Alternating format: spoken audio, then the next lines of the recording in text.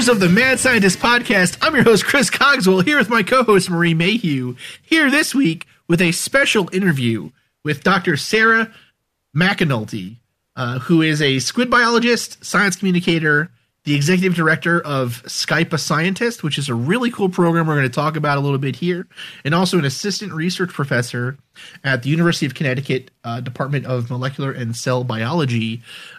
Sarah, how are you doing today? Doing awesome. Thanks for having me. No problem. We are so excited. So excited.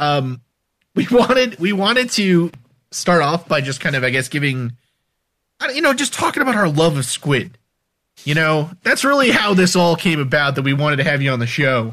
So, when Marie and I first started this show, so initially I did the show on my own, and it was like, it was fun to do and everything else, but it was like I wrote a script and I talked about stuff and it was kind of boring.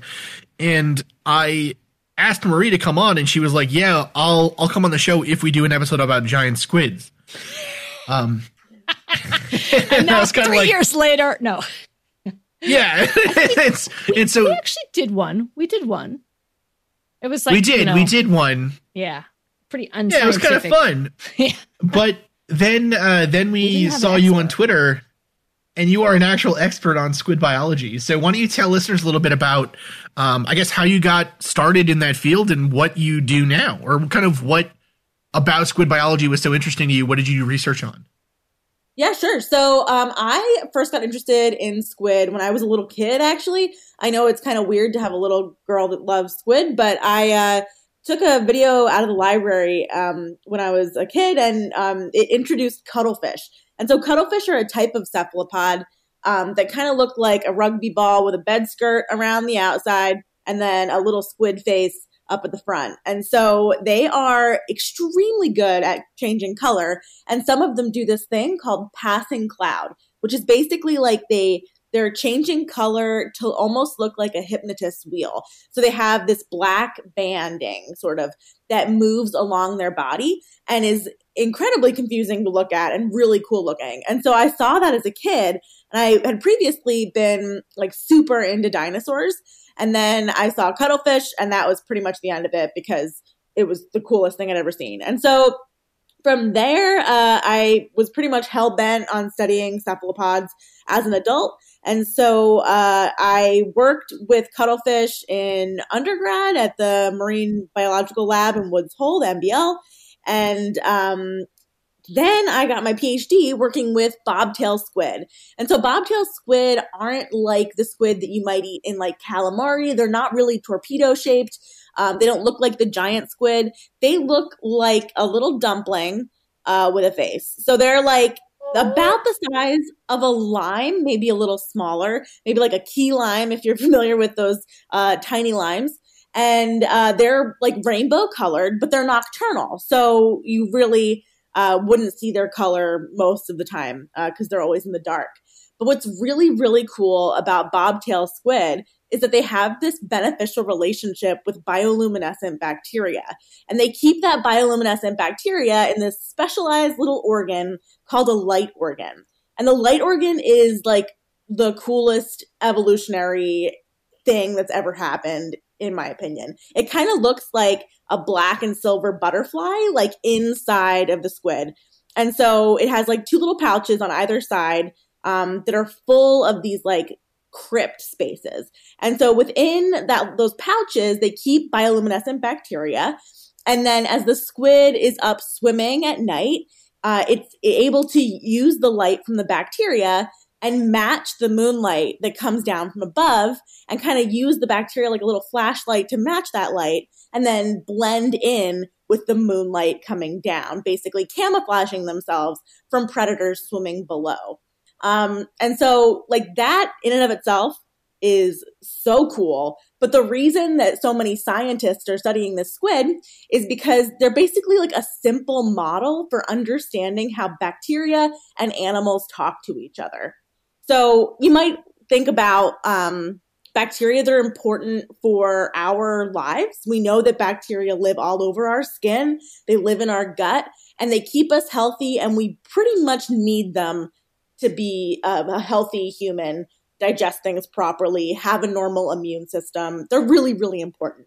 But if we wanted to study how animals and bacteria talk to each other in, say, like a mouse or a rabbit, it's pretty hard to do because a mouse or a rabbit would have like 100 to 1,000 species of bacteria living in their gut. But the squid just has one species of bacteria living in that organ. So instead of having to listen to like 100 different conversations happening all at the same time at a crowded bar, you're listening to just two people talking to each other in a quiet room. And so that's why the squid, aside from being just like inherently cool, is really, really helpful for scientists studying bacteria, animals, and how they interact with each other. Wow, that's... Oh my God, I want a light organ. Don't we all? Yeah, it's so cool. Oh, and I want a light organ. So in terms of that, like butterfly I was talking about, the black and the silver butterfly, the black is actually the ink sac of the squid. And so we think that the squid is basically using its ink sac as kind of like a shutter. And then the silver, which is kind of toward like the tips of the butterfly's wing, that's actually reflective tissue. It looks like a little mirror. And so using like muscular contraction and a lens that's inside of the light organ, it's able to control like where the light goes and how much comes out. And it's just like, God, that's the coolest thing ever. Totally amazing. Yeah. That's, it's funny. So when I did, so first off, yeah, definitely want a light organ. I am very obvious in the moonlight, which has always been a problem for me in Predators. When I was in school, I did philosophy as a second major as an undergrad. And this reminds me of a really interesting case in philosophy of science about it's called like the fly and the fly and the frog kind of problem, right? Or it's described that way a lot of the time. And it points to this idea about like the philosophy of mind and the philosophy of cognition, of like animal cognition versus human cognition. And so this idea is, in humans, we have thoughts like, I will catch that to make food because I'm hungry or whatever. But in animals, they have these things that are just kind of like what or if then thoughts. So in other words, like if a fly passes in front of me or if a black dot passes in front of me, I will shoot my tongue out to catch it, right? If you're a frog. But it doesn't differentiate between like the fly is a fly and a black dot on a screen. So if you put a frog in front of a black dot on a screen as it's moving around, it'll still try to catch that black dot. It never seems to kind of differentiate or learn that they're different in kind because it's just like sensory information. In the case of cuttlefish, though, like the famous example, I guess, from philosophy is, those experiments where you put a cuttlefish or trying to figure out how a cuttlefish mimics its colors, right, to its surroundings. So, you put it on top of a black and white checkerboard pattern and it'll do its best to do that. The sense of like, is it, how are they thinking? How are they picking up that information? Is it their eyes? Is it their skin? Is it some mixture of the thing? It's so fascinating. Just their brains are crazy. And, oh my God, it's just like, how do you pick it apart even at the beginning? I mean, squid are awesome. Cuttlefish are awesome. It's true. I mean, studying cephalopods is super fun, but also incredibly challenging because they diverged from us so long ago that a lot of the assumptions that we may make about how a vertebrate would operate, because those are the animals that we know the most about, are just totally wrong. And so sometimes they just surprise us left and right. Like the way their brains are structured and like the dispersion of the neurons across the body. Like you have a group of neurons in octopus legs, like ganglion, which are like mini brains basically. And then one central brain. It's just like, there's just a lot going on and it is super, super cool. To me, it's like, I think the fact that they're so different than humans and we don't know how to read them or how to react to them. Like, again, something that's a mammal, it has, you can look at it and you can start to sort of identify or even anthropomorphize it, right? Like you can see, oh, it's a kitten. It's, it's happy, it's sleepy, whatever. And so it's sort of, you have some attachment to that, but there's something so alien about a squid. right? It's like, especially when you get it on the big scale, I feel like when you start looking at like the giant squid or the colossus or something that is just, it's, to me, it's like, it's a real life monster. You know, it exists. Yeah. And it's, to me, that is so phenomenal. And it's also, it's so different.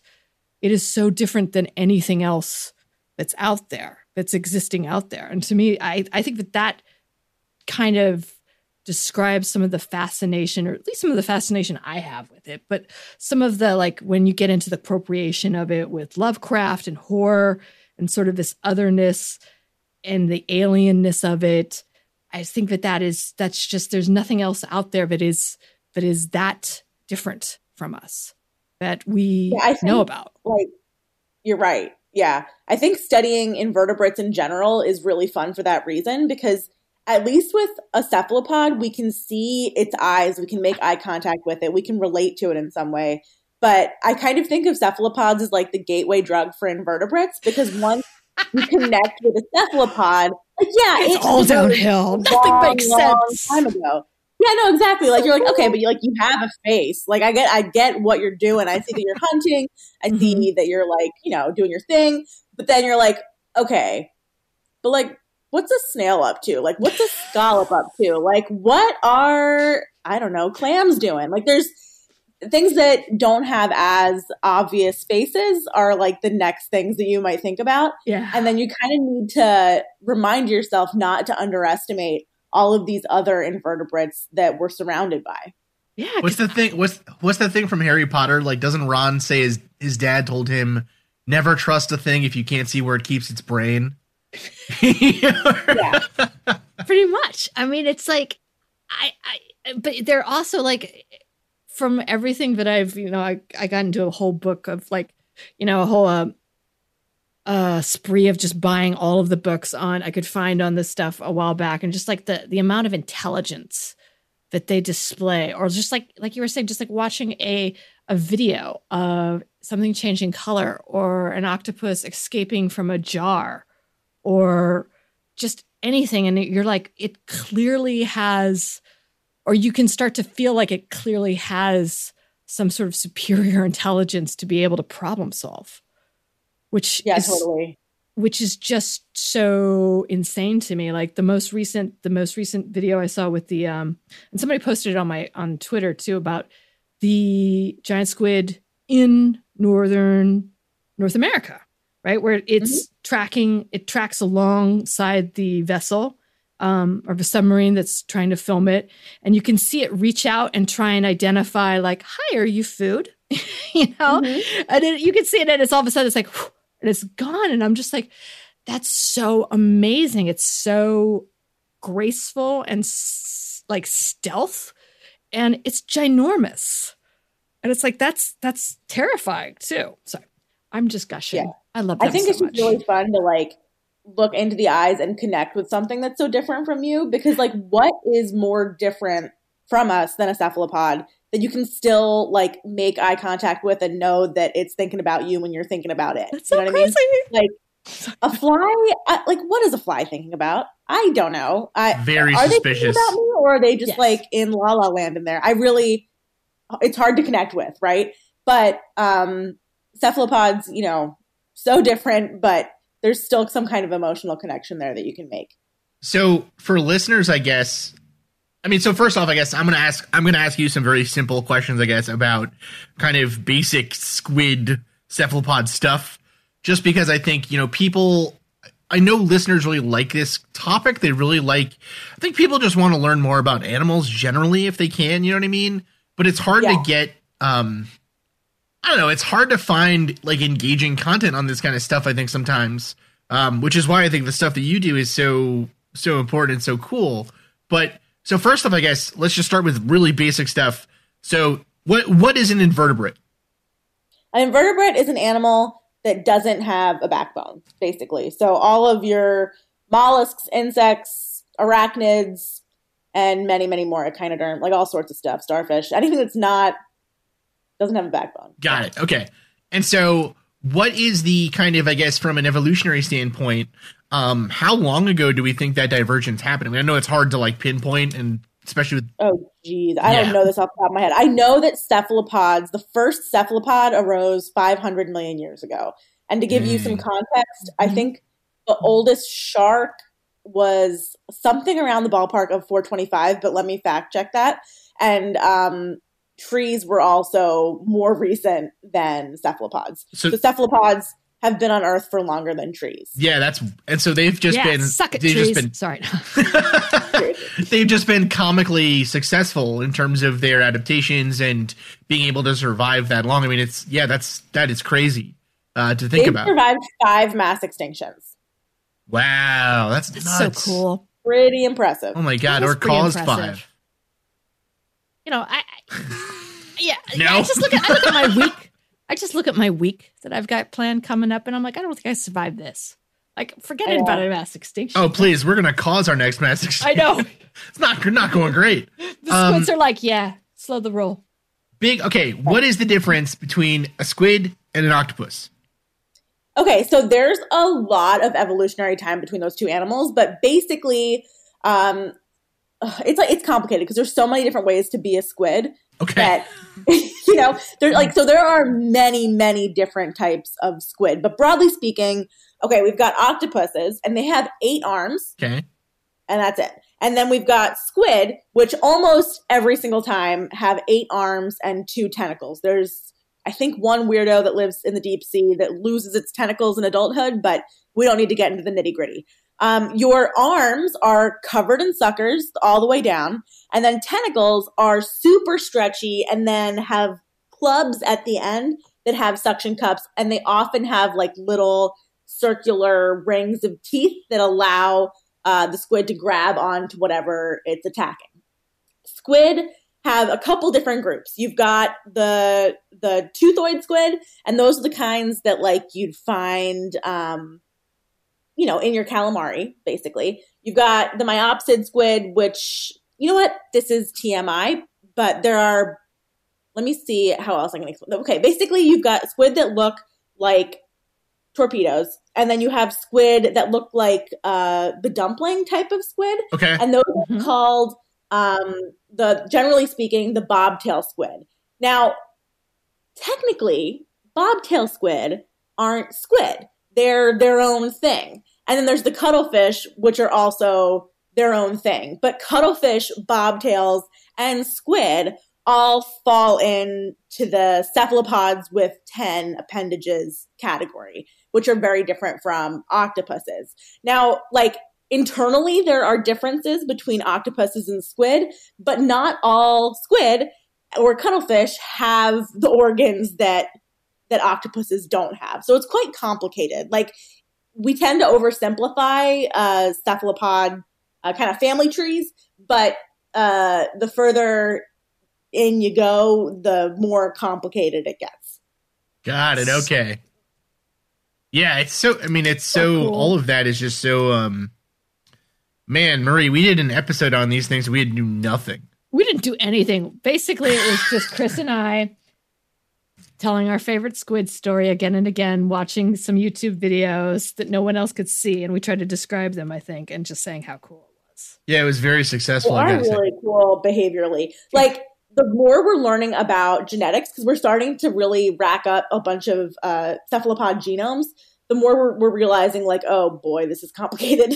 Like, their genomes are complicated, their evolutionary history is complicated, but that just gives us more to play with. Right, more questions to answer as the time goes on. Would you go ahead, Marie? How do they hunt? Because I know, so it's a mixed bag, basically. Like, it depends on the species, but on the whole, mostly okay, let's talk about like the kinds of squid that you would have like up swimming in the water column.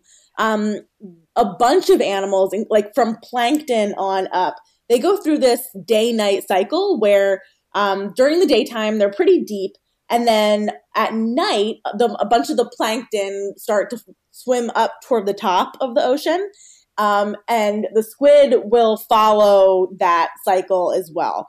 And then pretty much like once they see something that they want to eat, they angle their body toward that prey item. So they might just be like bebopping swimming around, but then you'll see them like pivot and like focus in on the fish, the crab, whatever.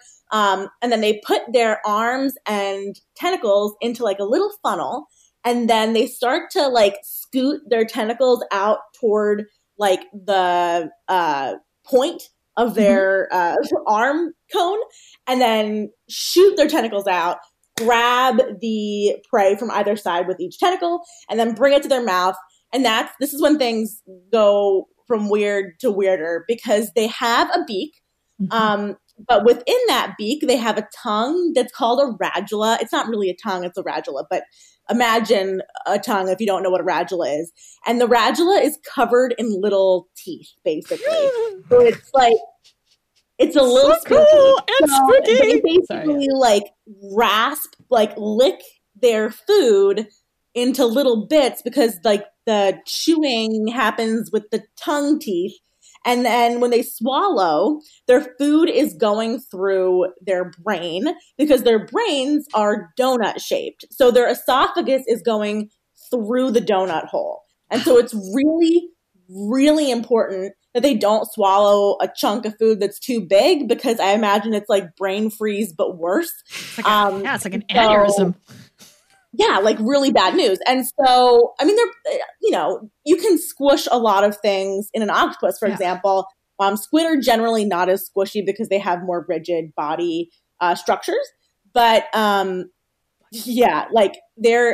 just be glad that we don't get eaten by squid, because a lot of animals that get attacked by squid get basically eaten alive until they die. Seems terrible. Wouldn't recommend it at all. But some prey items, the squid will have like a paralysis toxin, like in their salivary glands that does them in pretty quick. Oh my God! So I've read of incidences of them hunting in packs. Yeah. So that would be probably the Humboldt squid. Yeah. Humboldt squid are like very large. They're like almost the size of a human. Not as thick, but as tall. So their main mantle, so that's like their body from their like tip of their fin to right behind their eyes, can be like about the length of your torso. And then, but again, skinnier. And then the tentacles can go longer than that. And so they do hang out in big groups. And we think that they communicate with each other by flashing white and red. And when you like look at a group of Humboldt squid flashing like that, it is like alien invasion style. Like it is the spookiest thing I've ever seen. And I'm very glad that I've never been swimming with Humboldt squid, because while there are no recorded deaths of humans by Humboldt squid, I'm still just like not trying to deal with that. Yeah. Like, no, they're pretty aggressive on the whole. And so, they swim in packs. They will eat each other. They'll eat pretty much whatever. What's really interesting actually is, so our show, we deal with kind of, teaching and talking about science by, or trying to teach people to think critically and rationally and scientifically by discussing like fun topics and like non-science stuff sometimes. And, frankly, pseudoscience, right? Things like aliens and Bigfoot and whatever.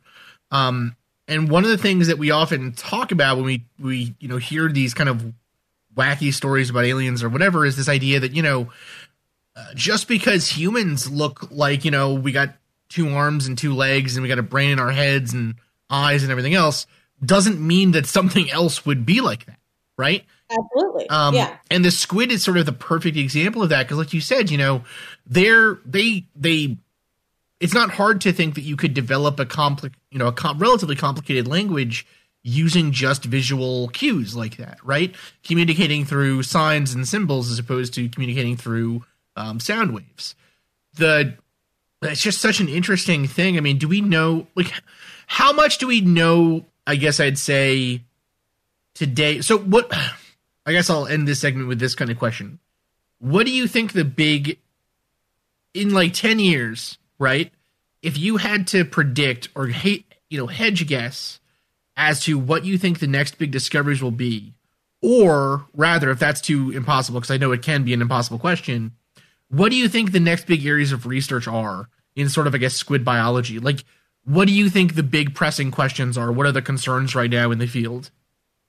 So this might not be the kind of pie in the sky answer you might hope for, but climate change research is huge. Sure. I think it's something that we need to have a better grasp on. And based on the data that we have so far on how our oceans are changing, we've fished out not all, but a lot of the fish. And so that's leaving a huge opening in the ecosystem for cephalopods to do quite well because they're predators. We ate their predators, basically. And so they also reproduce quite quickly compared to other things in their like trophic level, like things that are eating the same stuff they are. And so I think we'll be looking to see like where squid are moving to, whether they're doing as well as they currently are reproduction wise, whether, for example, like the increase in acidity in the ocean or the decrease in the pH of the ocean is going to affect their eggs or anything about their bodies internally, how the heat of the ocean may affect the ability for them to do well, and whether we should be eating more squid as a food source for protein for all the humans that we're going to have to feed. I think that's going to be super, super important. Interesting. Okay. So really it's these, I mean, I kind of figured that would be a big challenge, right? I mean, obviously you can imagine, so for listeners that don't understand, I guess, or don't really realize this, so CO2, carbon dioxide, is acidic. And so especially when it dissolves in water, right? It dissolves in water, it becomes basically a source of, it becomes an acidic source essentially. So that's why an increase in climate change increases the acidity of water. That's one way that can actually happen.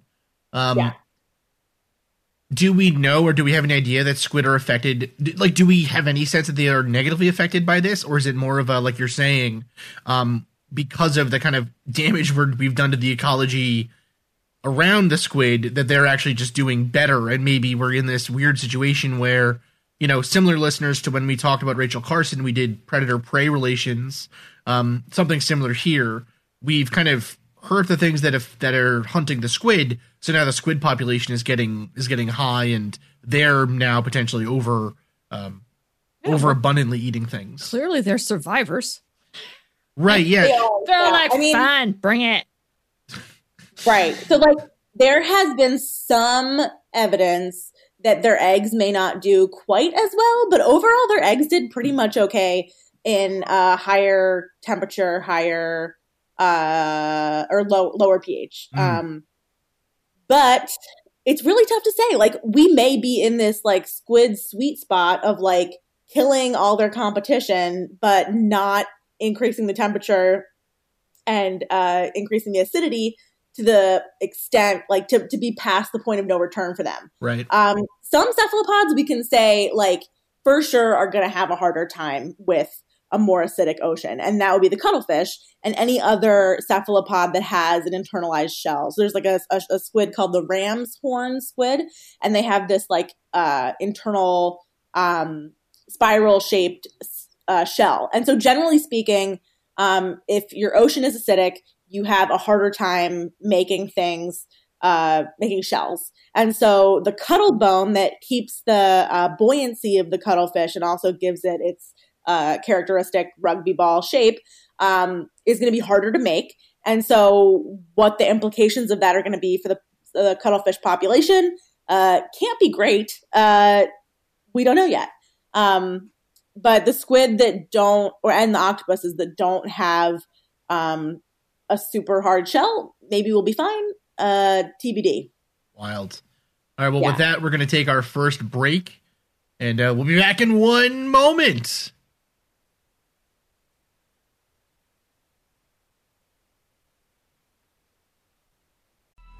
Coming up on 5 Minute News, I'm Anthony Davis.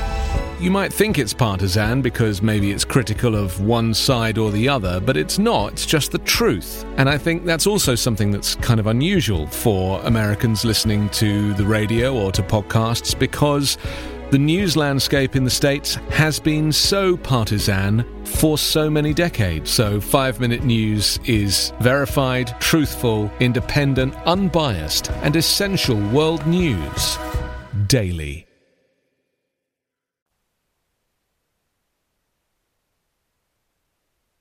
And we're back.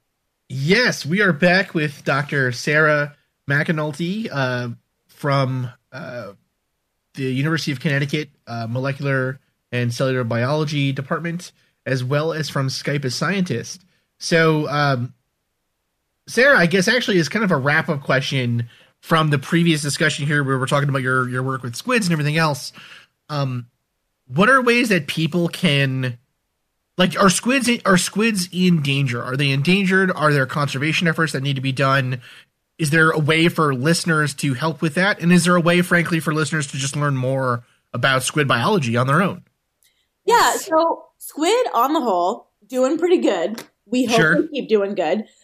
So what you want to do to help squid is really anything you can do to help the ocean. Like everything from doing a beach cleanup locally to trying to reduce your plastic consumption. And anything that you can do that will decrease your carbon footprint, which I realize is very challenging to do, is worth doing. Voting for people who are going to push forward climate action, very, very important. So those are the real things that you can do. Overall, there aren't squid. If there are endangered squid, we don't really know they're endangered because they live deep, we think. Because the squid that we have that are shallow are doing overall pretty great. And it's entirely possible that we're doing a total number on deep sea squid, but we don't know about it because we don't have enough data about them. There are a couple things I would recommend if you want to learn more about cephalopods or squid. There's a book called Squid Empire by Donna Stoff, and she is like amazing. She wrote a book all about cephalopod evolution.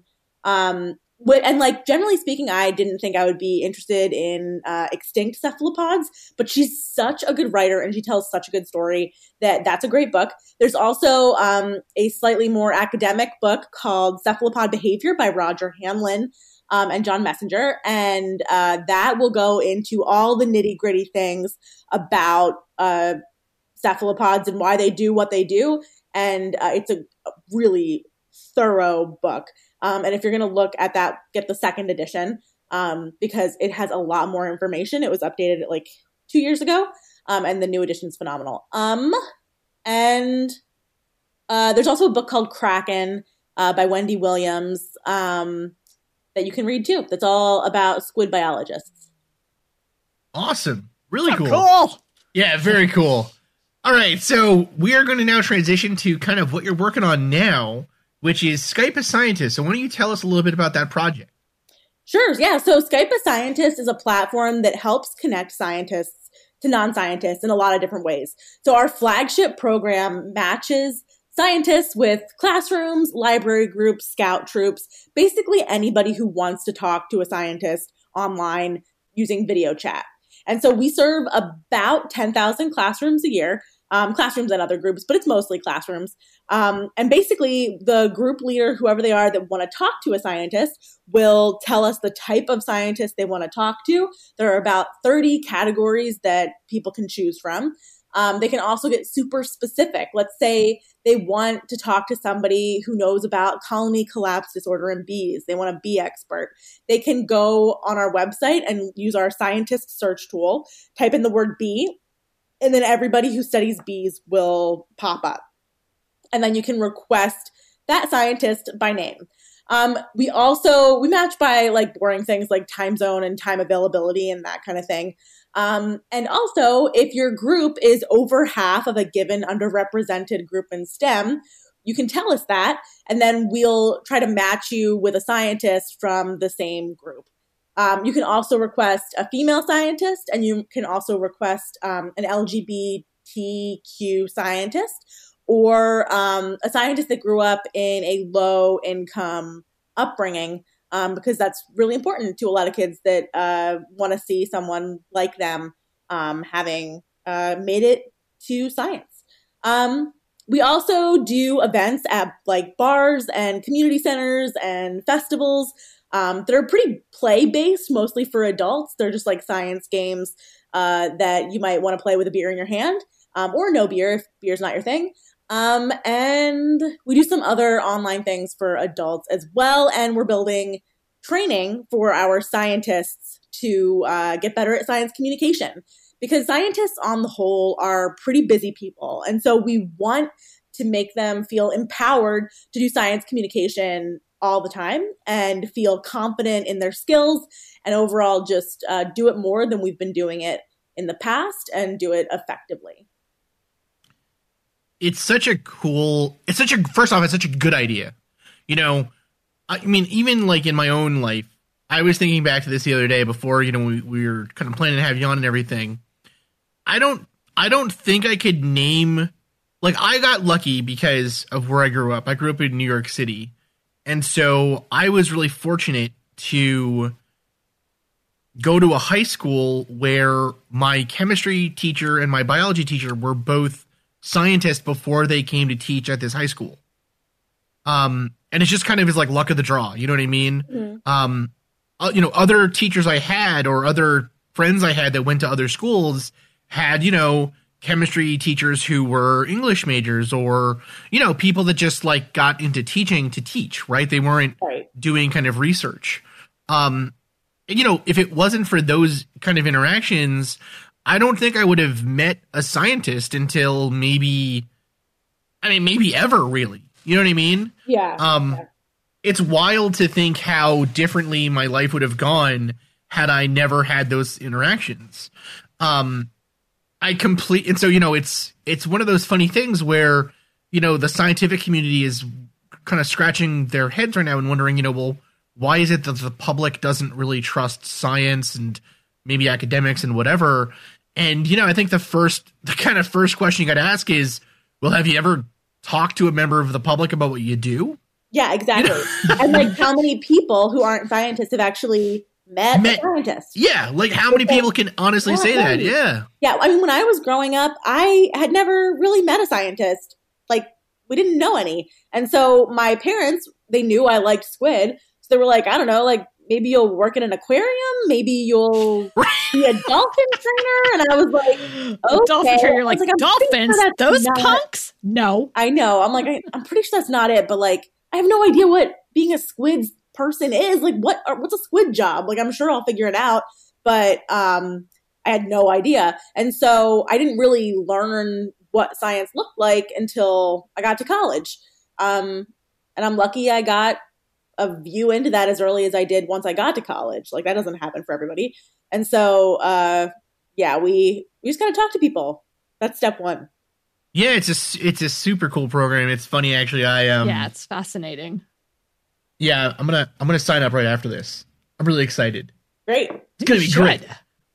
So one of the things, I guess, or one of the topics of it that I think is really important too, is the ability for people to reach out to scientists and reach out through this program. You know, we have a lot of listeners who are teachers or who are just people who have kids that are interested in this stuff that, you know, they're interested in it. Their kids have grown interested in it. And so they want to get them excited about these topics and things. And what we find a lot of the time, honestly, is, and this is something I was thinking about a lot the other day, you know, kind of why is it that people transition from, say, like thinking or enjoying like physics or chemistry or biology or these other sciences to then getting involved or interested in more kind of like fringy science, pseudoscience stuff, right? And right, honestly, yeah. part of the reasons why I think it happens, besides the fact that frankly that stuff can be exciting and interesting and fun and all that other stuff, right? I mean, I watch those documentaries too sometimes, you know? Yeah. But I think really the difference is, or the thing that we hear really commonly from people is, you know, you go to these conventions or something and you say, well, why are you into this stuff? And they'll tell me, you know, well, I really liked science as a kid, but I wasn't smart enough to be a scientist. Yeah. That's such a disheartening answer for me to hear, you know? Yeah. I mean, I squeaked by on chemistry and math. Yes. And same. Then, like, pure perseverance and force of will, I was like, you know what? I don't care that I got a C in calculus and chemistry. Like, I'm going to be a squid scientist.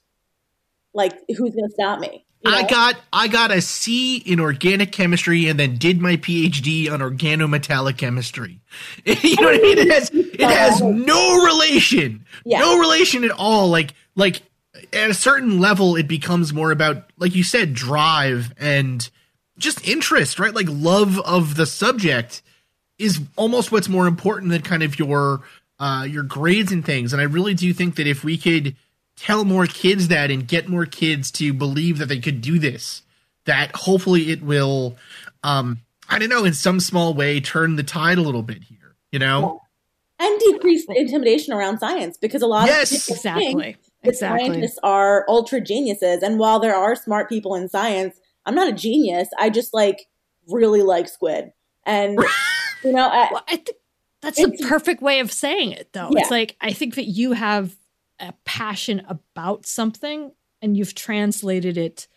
You could have translated it, you know, your love of squid into a number of different things. Like you could have worked in an aquarium, but it's, I think it's like having kids be able to experience that. Like, hey, do you love bugs? Like my daughter loves slugs. She loves them.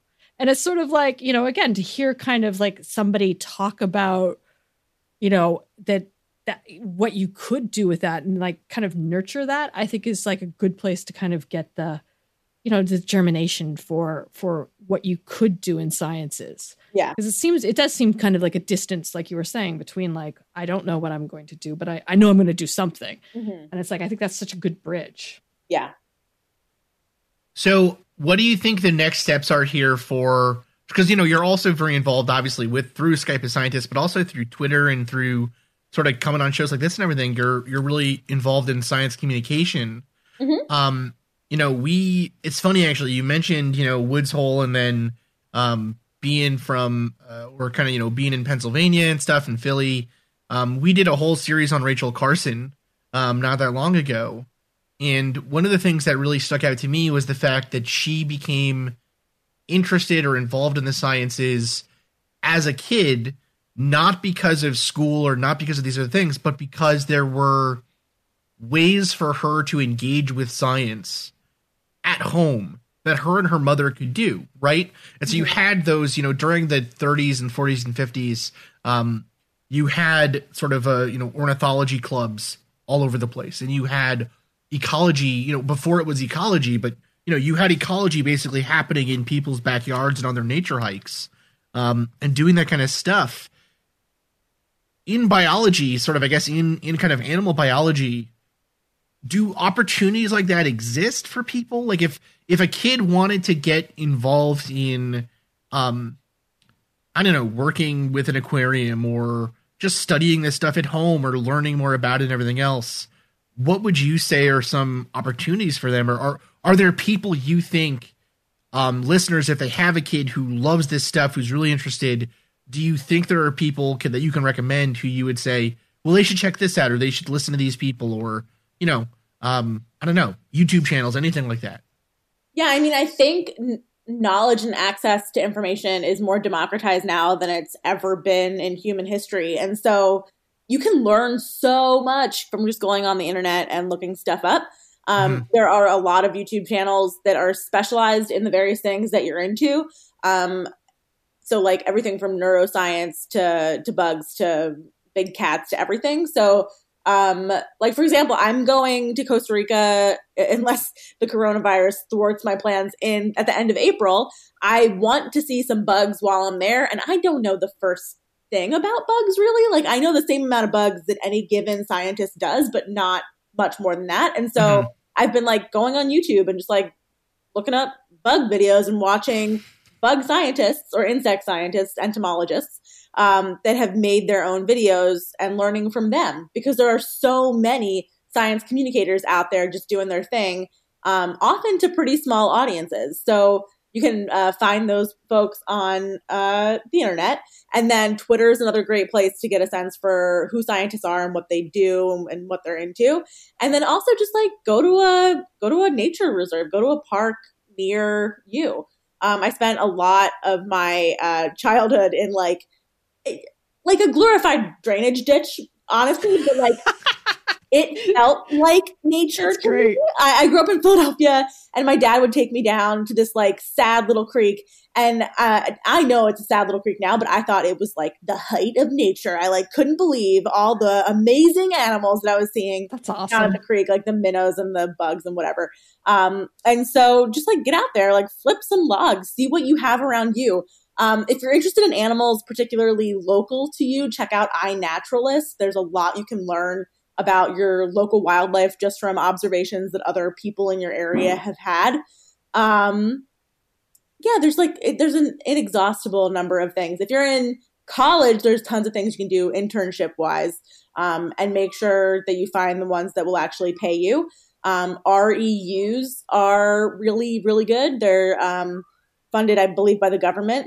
I'm sorry. My cat is like screaming. Can you hear him? It's all good. Your cat is like, feed me squid. Yeah. Talking about fish. We're talking about seafood in there. He's just dramatic. It's all good. He needs attention 100% of the time, and I have not talked to him in 51 minutes and 54 seconds, and he's really upset about that. Anyway, is he done? I think he's done. Okay. But yeah, there's a bunch of ways that you can like just find your thing and find your people online and just learn stuff as you go in your local environment.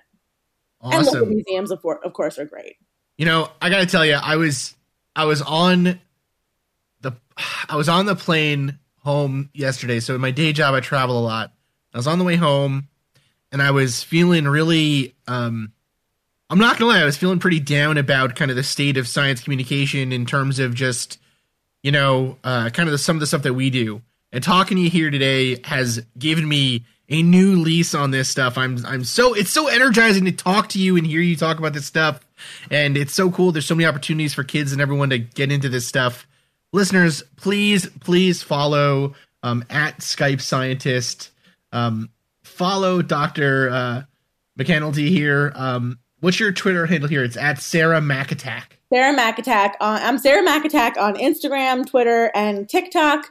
You can find Skype a Scientist at Skype a Scientist on Instagram and Skype Scientist on Twitter because Skype a Scientist was taken on Twitter. And our website is skypeascientist.com. We are always in need of donations, small to large. Any size is great because we are basically a startup nonprofit and want to make sure that everyone's getting paid for their work. And we're like the starving artist equivalent of science communicators at the moment. So patreon.com/Skype a Scientist.